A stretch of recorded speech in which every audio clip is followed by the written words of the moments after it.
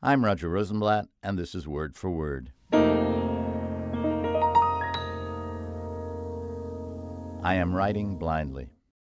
Besides the newsworthy revelation of Lieutenant Captain Dmitry Kolesnikov's dying message to his wife, recovered from the husk of the sunken submarine Kursk, that 23 of the 118 crewmen had survived on an isolated chamber for a while, in contradiction to claims by Russian officials that all had perished within minutes of the accident, there was the matter of writing the message in the first place.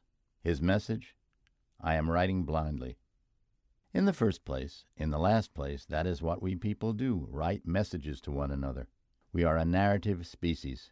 We exist by storytelling, by relating our situations, and the test of our evolution may lie in getting the story right.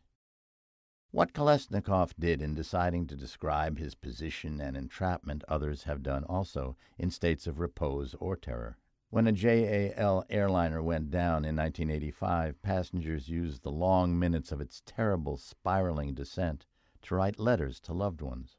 When the last occupants of the Warsaw Ghetto had finally seen their families and companions die of disease or starvation or be carried off in trucks to extermination camps, and there could be no doubt of their fate, still they took scraps of paper on which they wrote poems, thoughts, fragments of lives, rolled them into tight scrolls, and slipped them into the crevices of the ghetto walls.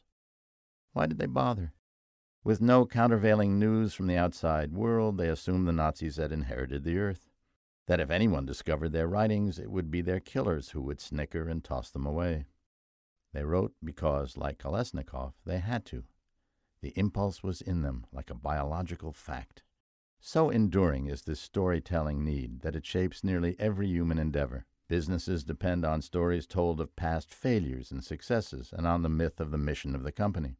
In medicine, doctors increasingly rely on a patient's narrative of the progress of an ailment, which is inevitably more nuanced and useful than the data of machines. In the law, the same thing. Every court case is a competition of tales told by the prosecutor and defense attorney. The jury picks the one it likes best. The only reason O.J. got off in his first trial was that the jury preferred Johnny Cochran's story to Marcia Clark's. As fate would have it, O.J. finally got his, however, when he was thrown in jail for stealing his own property. All these activities derive from essential places in us. Psychologist Jerome Bruner says children acquire language in order to tell the stories that are already in them. We do our learning through storytelling processes. The man who arrives at our door is thought to be a salesman because his predecessor was a salesman. When the pattern-making faculties fail, the brain breaks down. Schizophrenics suffer from a loss of story. The deep proof of our need to spill, to keep on spilling, lies in reflex, often in desperate circumstances. A number of years ago, Jean-Dominique Bauby, the editor of Elle magazine in Paris, was felled by a stroke so destructive that the only part of his body that could move was his left eyelid. Flicking that eyelid, he managed to signal the letters of the alphabet and proceeded to write his autobiography, The Diving Bell and the Butterfly, with the last grand gesture of his life.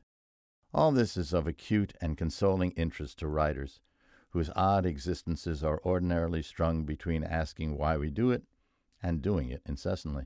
The explanation I've been able to come up with has to do with freedom. You write a sentence, the basic unit of storytelling, and you are never sure where it will lead. The readers will not know where it leads either.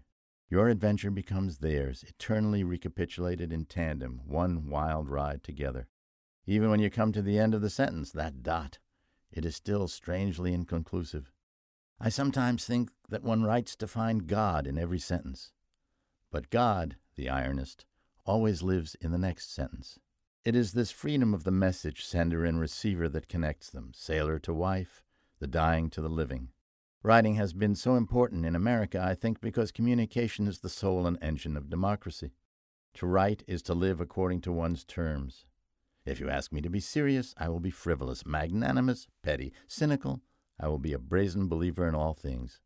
Whatever you demand of me, I will not give you, unless it is with the misty hope that what I give you is not what you ask for, but what you need. You can't always get what you want.